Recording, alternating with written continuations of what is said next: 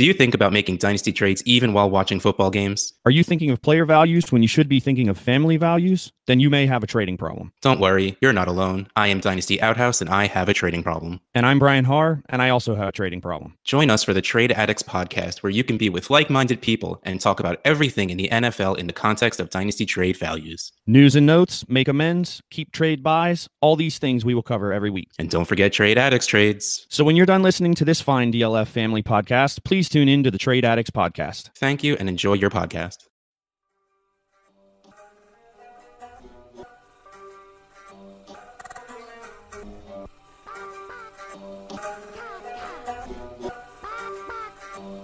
Yeah. Chicken or crow, crossing the road, go. Clicking a poll, Twitter is gold, player unfold, so. Jake on the table and Abe on the plays, though. Pete enumerates the plays, they're analytical. Picking my nose, don't really know if I like that. Picking their brains, got different lanes, but I like that. Picking these guys, all of these times, all of these nice stats. Picking apart, the film is an art, always a fight back and forth. There is no order, they disorder more and more because the players ain't no older. They some hoarders or some mortars, dropping bombs without no borders. You got that I like mortar, peak grinding numbers like molars. I don't know anymore, I am at a crossroads. Chicken or crow, crossing the road, go. Clicking a poll, Twitter is gold, player unfold, so. Jake on the table and Abe on the plays, though. Pete enumerates the plays, they're analytical. Chicken or crow, crossing the road, go. Clicking a poll, Twitter is gold, player unfold, so. Jake on the table and Abe on the plays, though. Pete enumerates the plays, they're analytical. Hello and welcome back to the Dynasty Crossroads. My name's Peter Howard at PA Howdy on Twitter. My co-host Jake Anderson at Jake Anderson FF on Twitter is still not available, and neither is everyone else. Obviously, it's Thanksgiving week, and where everyone's able to accept the future exists before it's immediate, except for me. I got a lot of replies to request to be on a podcast this week, pointing the fact out that they'd actually be enjoying Thanksgiving, not talking about fantasy football with me for 30 minutes. So, just me this week. I thought I'd record something, just a small episode, for anyone who was looking for a little bit of fantasy football content on the day of American Thanksgiving, and leave off. I do have a few people interested in coming on the show, so we might finish out the season really strong here. Mostly because of my the requests I sent out this week, so at least some good came of it. Maybe, hopefully, who knows. So I thought I'd just look at some recent player trends, some interesting players, at least one at each position that might go overlooked or underrated based on what happened last week. And try and leave on a high note, as you know we always try and do here at the Dynasty Crossroads. So to start off, I just wanted to look at some player trends based on my the data I collect from my DLF target share article, which I guess I'm probably going to have to write today, I just realized. But looking at the running backs who have increased in snap share for running backs the most, based on what happened last week. Miles Sanders, Brian Hill, Patrick Lard, I guess, of Miami fame, and Jonathan Williams and Benny Snell. Now, some of those names aren't a big shock. Most of them aren't very interesting because we understand why most of them happened. Everyone knows about Jonathan Williams and the injury to Marlon Mack, so on and so forth. Patrick Lard, I prefer Lard, actually increased by 29% of snaps last week. Now, it was a disappointment. Now, I think mostly the DFS start, Patrick Lard, talk was just facetious joking around for anyone who fell into it. But it was significant that he jumped up to 37% of the snaps, only a 2.4 target share. I don't think he's ever going to be relevant in regular fantasy leagues, Dynasty or not.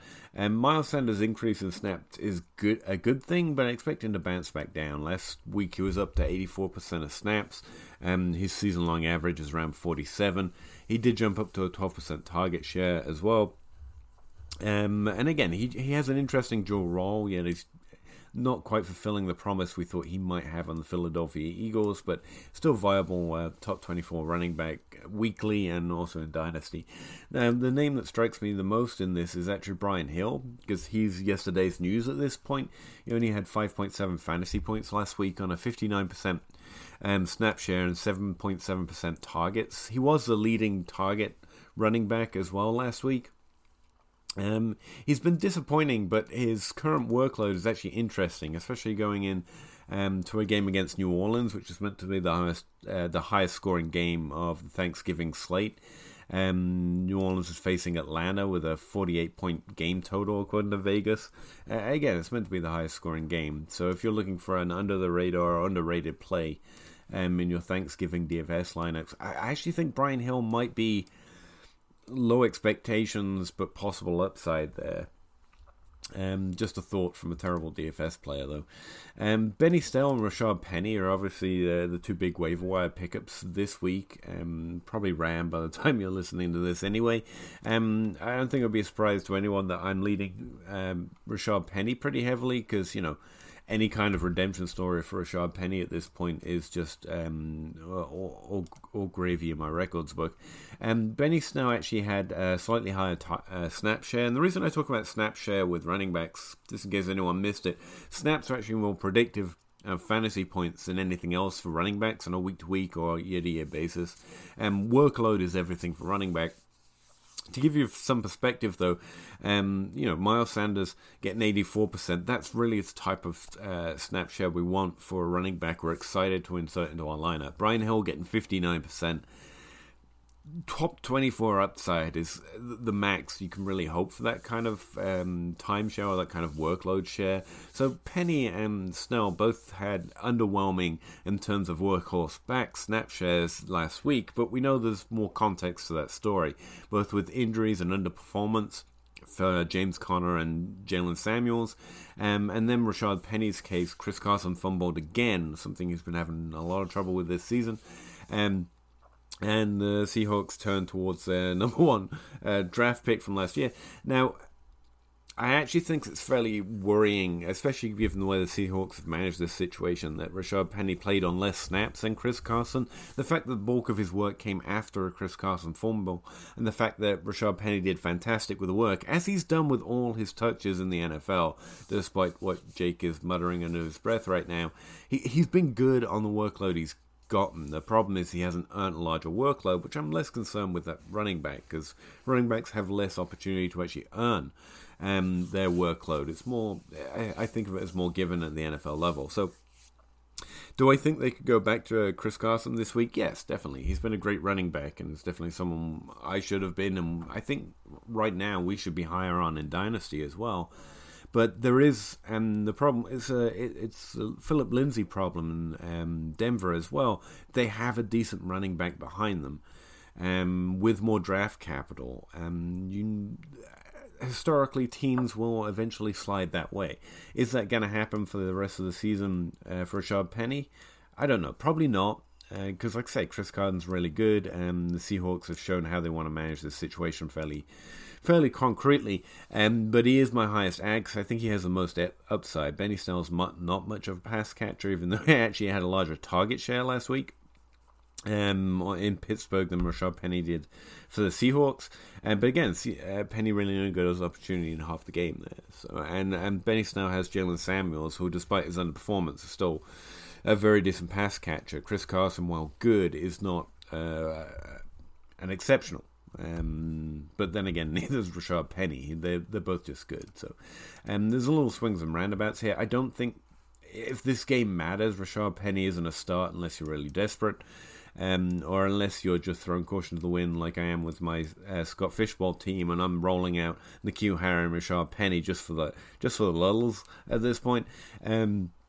But anyway, those are the two most interesting ads off the waiver wire this week, in my opinion.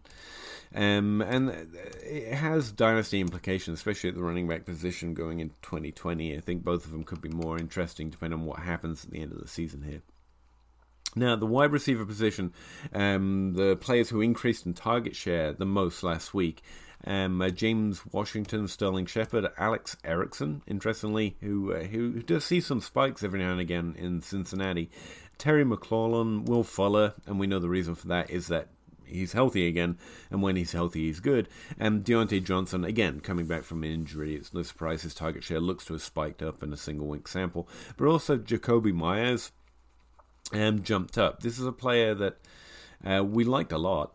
Especially this season, especially after Rashad Penny went on IR. I think he's one of those undrafted free agents to keep your eye on. Someone that, when the role is available, is capable of earning his own and doing well with it, like he did last week. Now, interestingly, over the last 2 weeks, N'Keal Harry has started to get targets again. Last week, he scored a touchdown on his very first target and reception of the game. I think it happened in the first few minutes.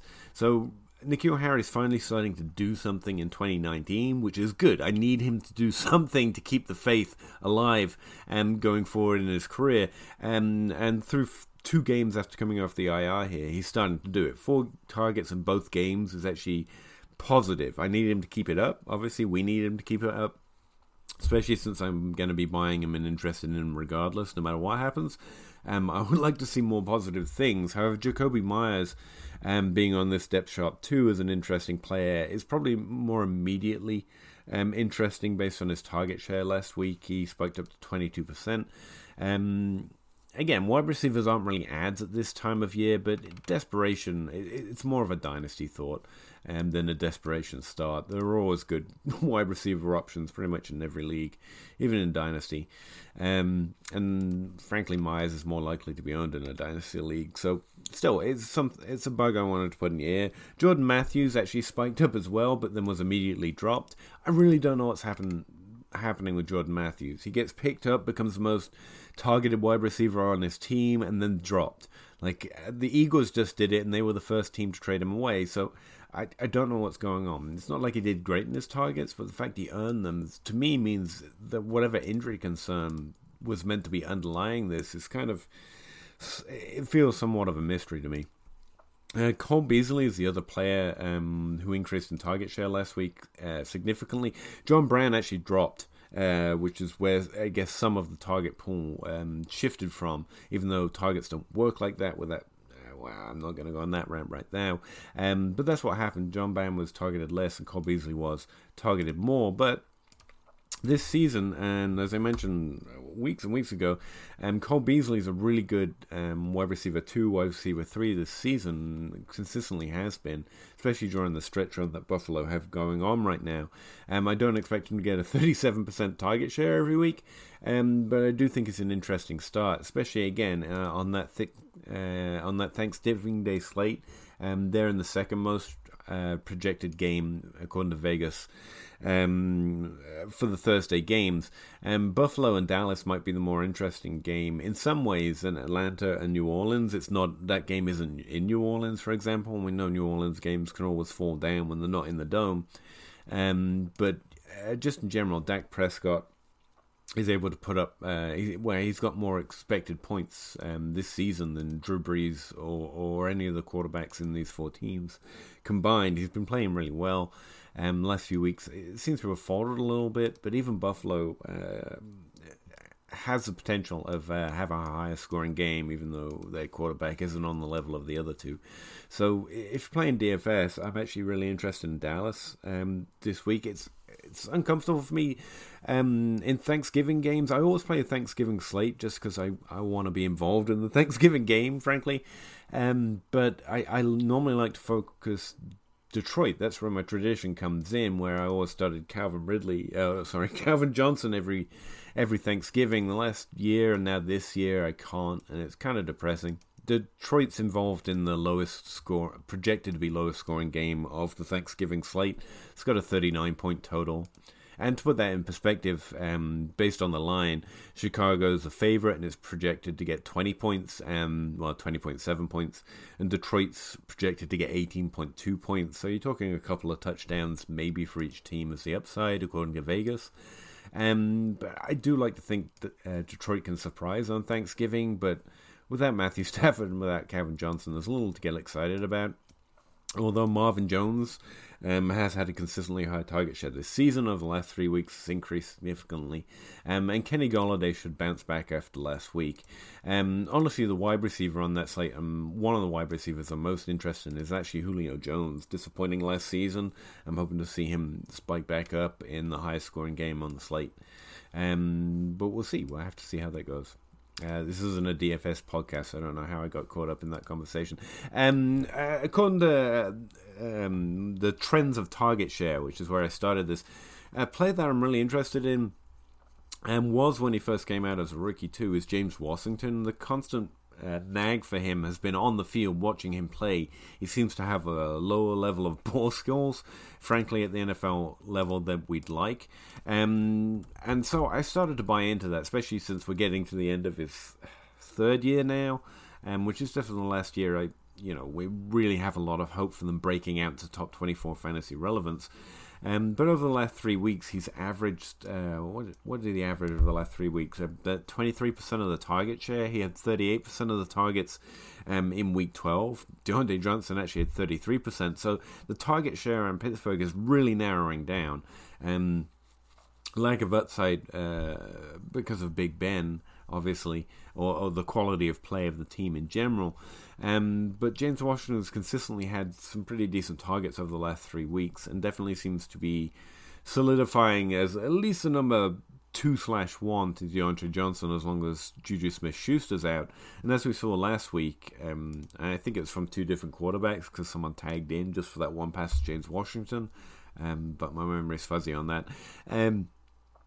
He is capable of making those big plays, which is really what he's excelled in a lot in college as well, so that kind of makes sense. If you're looking for a big play receiver, I don't know why you would be at this point in the season, but if you are, I think James Washington is interesting to watch.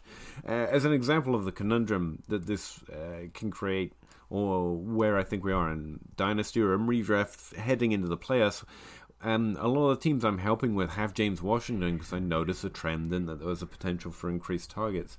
And so we added him. But this week we're starting to think about adding second defenses, second tight ends, adding more backup running backs.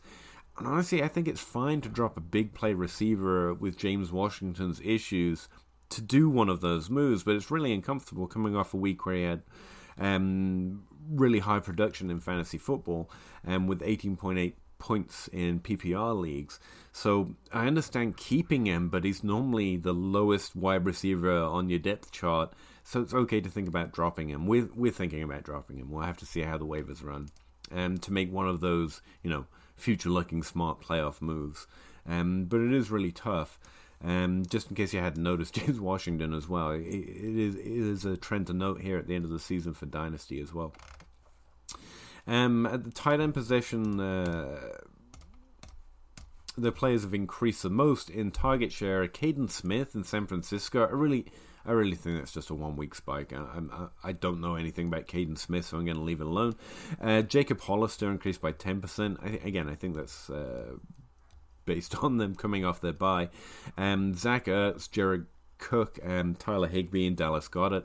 Last week we were right that the tight end position for Philadelphia was an interesting area to target, but it ended up mostly being Zach Ertz and a lot less Dallas Goedert, although Dallas Goedert still got 8.2 points in PPR leagues, so he continues to be a sustainable level of decent fantasy production at the tight end position. Remember, 7 points is getting you in the top 12 these days at the tight end position, so Dallas Goedert still an every week starter if that's the guy you managed to find off the waiver wire, which he is in a lot of my leagues. Zach Ertz did spike up last week at 35% of the targets. Again, that should normalize. Zach Ertz his role is clearly defined, even with the emergence of Dallas Goedert, as good and valuable for fantasy and an every week start. But it's not stopping us starting Dallas Goedert. That's what I'd say about that situation. The name that I think is most interesting, the one name from the tight end position, and we were excited about him coming off his bye, and then he underperformed with 4.2 fantasy points. But Jacob Hollister did still have 19% of the targets last week. And on this offense, even though 90% isn't a lot for a Seahawks offense, that doesn't translate into a lot of individual targets. His role itself did sustain after their bye week. He's still a really high targeted player, in other words, on a very powerful offense. Now going into week 13, they're actually up against Minnesota, which actually does encourage targets to the tight end position according to my adjusted target share allowed. So looking at the target share changes for teams of the last 5 weeks and how they've changed while facing that defense.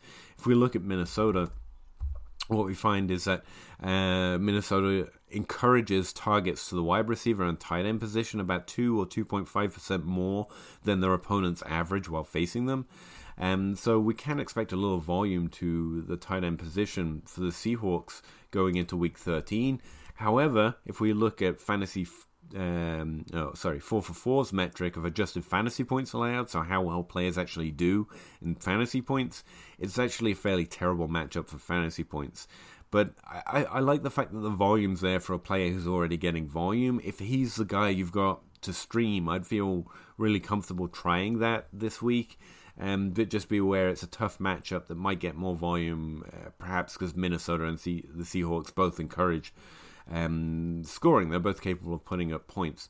But as always with these kind of tie-ins, you're just hoping for a touchdown. But I do think Jacob Hollister's in the running to be that guy this week. So don't tilt too hard of the fact that coming off their bye week, Hollister didn't put up massive fantasy points. He's still got that significant role on a powerful offense, and I think that's interesting as well. And some other players I wanted to note, Ryan Tannehill is scoring phenomenally well since taking over the quarterback position in Tennessee. It's not translating well into wide receiver points, although A.J. Brown continues to be an interesting target in Dynasty leagues. But the offense still is definitely very much running through the running game still. And Derrick Henry is top 12 running back some weeks. And a really powerful play every week. The running back position, but Ryan Tannehill, he's scoring rushing yards and rushing touchdowns, which is part of what he did with Miami as well. He's not droppable. If you're adding a second quarterback maybe to play keep away or as a streaming option in your playoffs, Ryan Tannehill's scoring really well. I'm hoping he's not your option one, but I think he's in the top 5 since becoming the starter because of his rushing upside. Again, I don't expect him to keep doing that, but you almost have to hold on to him based on how he's scoring, even if you don't have to start him because you've got Lamar Jackson on your roster or whatever else. He's probably a pretty good player to play keep away or playoff streaming with as well. And the last one I wanted to mention, going back to the Seahawks, DK Metcalf, just to make Jake happy on this fine Thanksgiving Day week, he's actually taking over the target share over the last 3 weeks. Now, obviously, they had their bye in week 11, but if we go back to week 9, he's actually averaged about 27% of the targets for the Seahawks, whereas Tyler Lockett's actually lost about 11% of his target share compared to his season average. He's actually averaging about 21% of targets, and last week it fell to 9%. And in week 10, it was down to 12. If this trend is stable, then DK Metcalf is actually the leading wide receiver of the Seahawks right now. Last week, again, he's one of those players that disappointed in fantasy points, but he's got the role on a powerful offense, and that's a possible edge. And DK Metcalf is one of those James Washington type ads that can drop to the waiver wire, so worth checking out. In redraft leagues maybe, and it continues to be encouraging news for DK Metcalf if he's earning the larger target share role in Seattle. Now I continue to think Tyler Lockett is going to be the guy, but DK Metcalf is doing nothing but impress in this rookie season, and based on the points he had last week at least, I tend to think everyone's only cares about fantasy points, and hopefully I'm wrong about that. But DK Metcalf only scored 6.5 fantasy points last week, but he had 28% of the targets. So when Seattle's scoring, DK Metcalf should continue to score with them, in other words. And based on fantasy points at least, some people might overlook that, especially on Thanksgiving week, when they're not paying attention. So there's still probably a pretty decent Dynasty buy window if you're interested in it. And he makes an interesting wide receiver 3 starts. Now, there is that downside, as we saw last week, with a player like DK Metcalf, or just with an offense like the Seahawks. Perhaps that's a fairer way of saying it. But I want to let you guys know that he's not only earning a significant role over the last 3 weeks. In fact, we can stretch that to the last 4 weeks. If we average it out, he's still averaging more target share than Tyler Lockett. I think Tyler Lockett might have been injured recently. My memory's failing me, sorry. But whatever it is, DK Metcalf seems to be earning the lead role right now, and that's interesting. Another guy on that list of players that might go underlooked this week based on what happened. I mentioned Brian Hill's kind of yesterday's news, and his snap share isn't quite where we want it, but he is actually getting the majority of the role in Atlanta. Now, looking at the projections for different sites while making my own this week, Brian Hill had dropped, and some of those ancillary running backs have been bumped up. But that's mostly based on trying to read the situation. Brian Hill did badly, as far as I can see anyway. Brian Hill did badly, maybe someone else will get more work. Maybe, but I tend to think running back teams just decide who gets the workload more than it's about performance, more than earning it or losing it.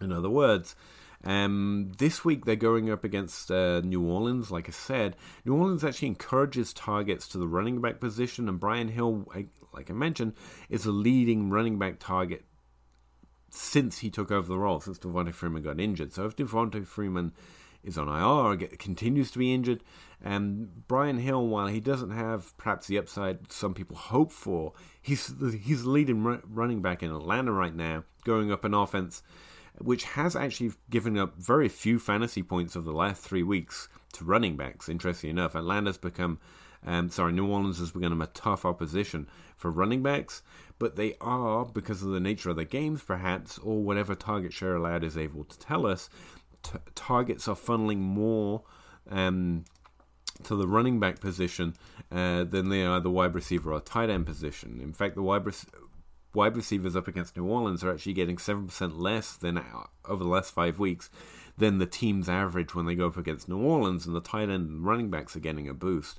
So again, as a real deep hope, if you had to, I wouldn't drop Brian Hill just yet.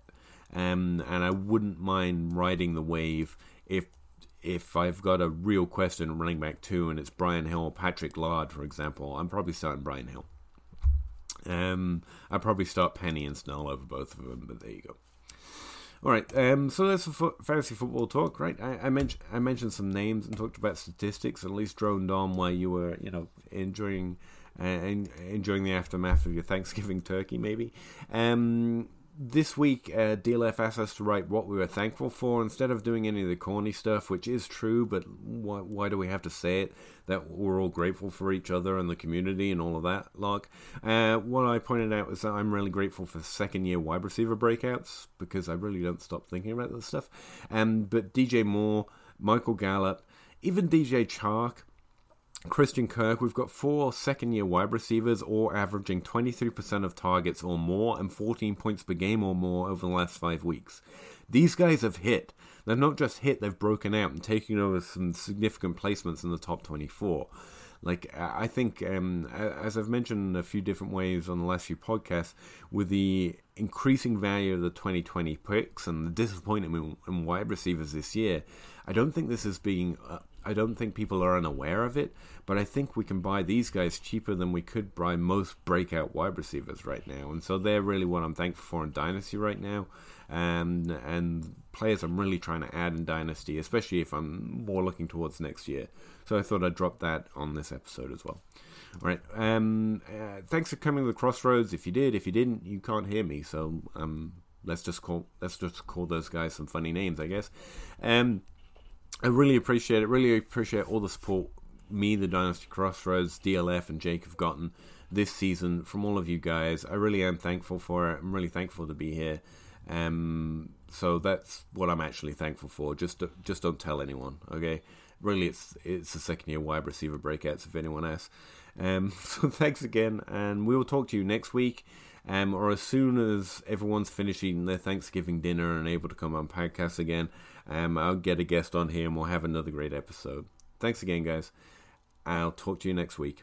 Thanks for coming to Crossroads. Bye.